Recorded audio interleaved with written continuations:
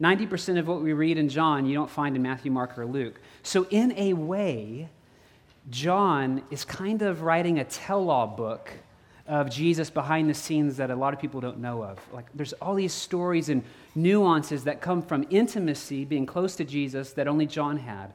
And so that's one reason why we are reading his biography, or we might use the word gospel account of the life of Jesus. And so we're going to look at a story, an account in Cana that not a lot of people knew about until John tells us it. It's easy to think, because of how extravagant it is and how wonderful and kind of how controversial it might be. He makes a lot of wine out of water, but that wasn't a well-known story. Only the servants knew. Even the bridegroom, the host, the people didn't know where this came from. So this miracle that we're looking at today was done on the down low. And John brings it to our attention. Another way to look at John's gospel that will help us today is that John is a lot like a painter. He uses very illustrative language to teach us about Jesus. He writes about Jesus with a paintbrush as much as he writes about Jesus with a pen. So he'll say things like he's the light, he's the door, he's the Lamb of God. He paints these portraits or encounters of Jesus. And so I think one of the things that we've been saying a lot is that John's gospel is a lot like a museum. It's a lot like an art exhibition that John is curating to teach us about Jesus. So we're going to walk into a new room today in the museum. And so what I want to do is ask you to do something weird and different. We're already outside in a tent celebrating All Saints Day. It doesn't get weirder than that, does it? So I want to ask you to close your eyes for about 2 minutes, and I want you to kind of imagine that you're walking into this museum. Okay, we're all together, 2 churches along the Broadway corridor. We're walking up the steps to the museum, and the exhibition is Jesus is the Son of God. That's the point of the exhibition. We get in, and let's just walk past the first room, the prologue. There's 5 paintings in there. We've looked at those. We get into, let's pass the paintings about John the Baptist and the disciples and him renaming Peter and talking to Nathaniel, and then let's get into the 3rd room, which is John chapter 2. Okay, everyone just kind of get in the center of this room. It's a big room. Everyone there? All right. There's 2 paintings in this room. Everyone look to the right in your mind's eye. There's this giant painting. That's Jesus cleansing the temple. There's a lot of action going on in that one. That's next week. Go to the left. We're going to look at this portrait of Jesus at a wedding. It is a giant, look how wide, this painting is about 25 feet wide. It's huge. It's big enough for all of us to come around and look at. It's really tall. And there's 2 things I just want to point your attention to, and then we can open our eyes, is first, this is not your average wedding portrait. Most portraits of weddings center on the best people in their best clothes, with their best friends, on the best day of their life, with their best smile. That's generally the portraits we see of weddings in our albums or in our hallways. And yet the portrait that John has painted for us of a wedding is not centered on the bride and groom at their best. It's centered behind the scenes with the help, with the servants, and things are about to go off the rails. Disaster is about to strike at this wedding, and Jesus is there. So just out of the gate, this painting, it strikes us as being a very different wedding portrait. Now, the last thing I want to point your attention to, if you look at the title of the painting, at the very, very bottom on the frame, there's a little bitty tag. And just try to squint to see what John has titled this. Let me read it for you. The title of this wonderful portrait is The Joy of the Gospel. You can open your eyes. Thanks for playing along. I was wondering who would play along. We might have to have another confession time after that if you didn't play along. The joy of the gospel. This is a wonderful, wonderful story to dig into. And there's honestly about 5 or 6 sermons you could preach from this. You could talk about marriage. You could talk about wine. You could talk about how to bring your need to Jesus. You could talk about a lot of things. I think it's sometimes easy to miss the forest for the trees in this, because the point that John is trying to give us is that what Jesus offers us is so much different than what the law was pointing us to. And so Jesus takes the symbol of the law, the water pots for Jewish purification, and he takes that and he transforms it into something so much deeper than just water washing your hands. He transforms it from being merely external to saying, I'm going to do something internal in your life. He takes it from something that was empty and he brings a fullness. He takes what was despair and he brings joy. And that's the point of the wedding in Cana. So we're going to look at three things. First, the setting. Second, the sign. And third, the sermon. Any Baptist here? Got the three S's for you. The sign, the setting, the sign, and the sermon. First of all, the setting's pretty striking. Jesus is not up at the head table. He's with the servants. He's with the help. He's with those who are the humble, which is totally his character. I love that about him. Second, he's at a party. Like, how controversial is that? A lot of people have an idea of Jesus that looks a lot more like Greek mythology, in that God is this cosmic killjoy who's afraid of you laughing or having a good time. That he's just ready to strike you the moment you mess up. And yet, Jesus is not a recluse. He's at a party. He's not really doing anything spiritual or religious. He's just there because he was invited, and he brings his boys, and they're having a good time.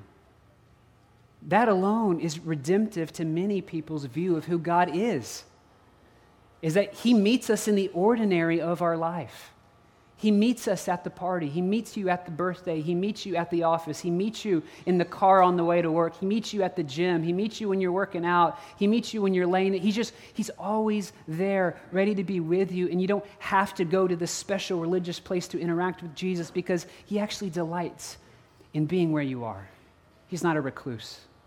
It's so wonderful about Jesus. He's there, and he's there humbly. And then Mary, his mother, is aware of something that's going on. Now, what we know about this is that the family of Jesus were of humble means. They weren't wealthy. Jesus was a carpenter from Nazareth. And generally speaking, humble people from Nazareth don't associate with wealthy people from other places.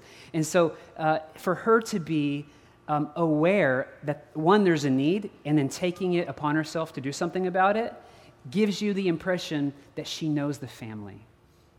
Right? Because when I go to a wedding and I don't really know anybody, I don't know all the drama. There's always drama at weddings. Always drama. But usually when I don't know the people, I don't know about the drama. But when I know people, you tend to know about the drama. But Mary was so close to the family. She, one, knows that the party's about to come to a crashing halt. But she feels a responsibility to point that out to Jesus. And what I love about that is she doesn't say, Jesus, can you make some wine? It's easy to read that in there because we know the end of the story. All she says is, they're out. She just states it. She just brings the problem to Jesus. Jesus, they're out. What are we going to do? And she's aware of the power of Jesus. And yet, Jesus, there's this tension in this verse there because she's aware of his power, and Jesus is aware of his hour, a phrase he will use constantly in John, referring to his hour has not yet come to die for the sins of the world. And so there's this tension between mother and son where she says, son, our friends are about to be embarrassed. The bride and groom, are like, their best day is about to come to a crashing halt. Son, what are we going to do? And he, even though he says it's not his hour, he honors his mother's request. He honors the bride and groom. He honors the master of ceremony. He honors all the people that are there. And he uses it as a way to reveal to his disciples that he is who he says he is. He is the Son of God. And he's going to do some incredible things to prove that to them. So that's kind of the setting. Let's move on to the sign. John goes out of his way, and don't miss this. This makes many people uncomfortable. He goes out of his way to tell us exactly how much was there. he names that there's 6 water pots. He tells us they held 20 to 30 gallons each. And he specifically says the servants filled them to the brim. 3 times John makes sure numerically we know what's going on. Now, if you take 6 water pots and if you take the top end, 30 gallons, I'm not great at math, but that's 180 gallons potentially of water filled to the brim, and Jesus turns that into wine. Now, if you convert 180 gallons to liters, you get 682 liters, and if you were to grab the average bottle of wine and bottle up the 682 liters, you get 908 bottles of top-grade wine. Not a Baptist church. 908 bottles. That's a little much, don't you think? And the party's already been roaring. 908. I'm a little uncomfortable with 908. Man, there's this, but that's such a picture of what he does for us. It's just more than enough. It's just too much, God. Too much. And then the quality. The people there tasting it said, whoa, this is the best stuff. Usually you start off with the best, and then when people have had their fill, you bring out the worst. But no. This is the best. And this is not, Jesus didn't go to Walmart and get a box wine on clearance that says great value on it, and then bring a couple of boxes. 908 of the best stuff anyone's ever tasted, right? Now, just kind of the closest thing I've ever experienced to that, when I graduated from high school, I went into ministry school, and I had this choice to what substance am I going to get addicted to make it through my education. And many people choose coffee. And I hadn't grown up yet, and I didn't like the taste of coffee, so I chose Dr. Pepper. So Dr. Pepper was a thing that got me through my early 20s and all my studying and my learning how to be a pastor. And so, but I was in my early 20s, didn't have a lot of money. So Dr. Pepper was, when you had one, times were good, right? So there was this family in the church that kind of adopted me. My parents had moved away. They kind of stepped in, and they would, take me out to eat and, celebrate my birthday. And so one year on my birthday, they said, we want you to come over. And I walk in the house, and in the living room, there's this pile of something and a blanket over it. And they said, pull the blanket off. We got you something. And I'm thinking, what is it? So I go in, and I pull the blanket off, and it's like half a pallet of Dr. Pepper. And it took me and some buddies to move it and consume it. It took a lot of time. My kidneys are still really mad about that day. But they just got me this overwhelming amount of Dr. Pepper. Now, it would have been one thing if it was a pallet of H-E-B Dr. B. Or worse, Mr. Pibb, which is the unpardonable sin, drinking Mr. Pibb. But no, straight from Waco, Dublin Dr. Pepper with imperial sugar, a pallet right there. That's the closest thing I've had to the wedding of Cana. It's so good. I don't know what that has to do with the sermon, but that's it. So that's the setting and the sign. And don't miss this. In the midst of despair, here's what Jesus said. Let's kind of turn it personally to you and begin. Okay, well, what does this mean for me? In the midst of things going bad, here's how we see God function. He enters into the crisis. What's your crisis? Just, you don't tell me, but what's your crisis right now? What's going on in your life right now where your heart's beating a little bit faster because of this thing? And he enters that crisis humbly. He's with the help. And then he graciously and lavishly provides more than what they could ask, dream, think, imagine, or hope for. That's what he's doing here. And the question for you is, in your life right now, where do you need Jesus to enter in? And where do you need him in his meekness, in his gentleness, in his touch. I just love the touch of Jesus. He's just so tender. And what he has for you is not an appetizer that he got at happy hour. Psalms 23 is that in the presence of the enemy, he prepares a table, a feast, a banquet, that he's got more than you could ever think of for you, whatever it is. And will you call Jesus to the party? Will you invite Jesus to whatever the crisis is? Maybe you're not even a believer, and what the Holy Spirit is asking you right now is, will you invite Jesus to your life? Will you just open up your life and let Jesus come and transform what's empty into joy? It's a wonderful picture of the gospel and salvation. And that's the sermon in action here. The most important verse in chapter 2 here is verse 11, that this, the first sign, is when they beheld his glory. In John 1, I think it's 14, John says, we beheld his glory. He tinted among us, and we beheld his glory. This is what he's talking about. It's this type of stuff that John's talking about. Jesus shows up and just blows them away with his generosity, his love, his care for the groom and the bride, for the host, for the people. But more than that, for the disciples, to show them, hey, this is what you're signing up for. And this is different than the law.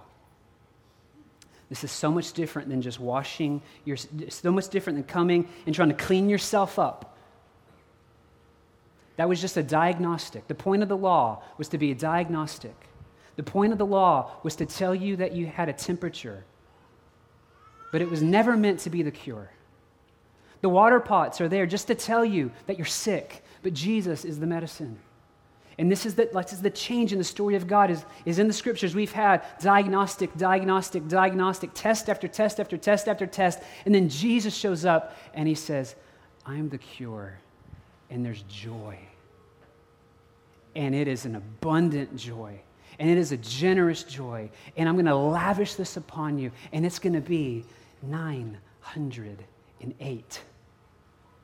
It's just too much. So where are you with Jesus this morning? Are you kind of on the outside looking at this thinking, man, these people are weird. What are they doing outside in the tent? What's this talk about saints? Why are they marching in?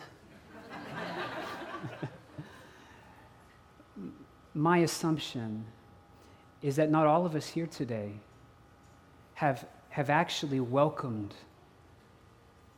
the wine of the gospel into our lives. And the very fact that you're here, in a tent, outside, in a parking lot, tells me that the Holy Spirit has you kind of in the meshes of the net, and if I were you, I'd quit fighting it. You might as well give up, as C.S. Lewis said. He's calling you in. He's drawing you to the joy of the gospel. And if that's you today, we would be thrilled to get to pray for you. After or during and after we celebrate communion, we'll have prayer ministers, and probably in the back or around. And if that's you today and you're like, man, I want the joy of the gospel. I'm tired of the water. I'm tired of washing the hand. I'm tired of trying to clean myself up. And would you give us the honor to be able to pray for you and to welcome the joy of Jesus into your life? And then maybe you're here and you're already a believer. I love the line in Come Thou Fount. We're prone to wander. And I'm just so prone to forget the gospel. I'm just prone to forget. My default is to, okay, I've got to do it. I've got to make it happen. And no, it's out of my hands. It was from the start. He lifted my head. He set me apart. That's the beauty of the gospel. And do you need to be reminded of that this morning? Do you need to come and just lay down whatever it is that you're trusting in for your purification instead of trusting in Jesus for the actual purification? And if anything, what a wonderful and appropriate day as people who used to be strangers to God, used to be sinners and slaves to sin, And because of this wonderful gospel, we are now sons and daughters and saints in the eyes of God because of the finished work of Jesus on the cross. It'd be appropriate to just celebrate that at the table together. Father, thank you for your word for us. Thank you for your love, that you loved the world so much that you gave your only Son.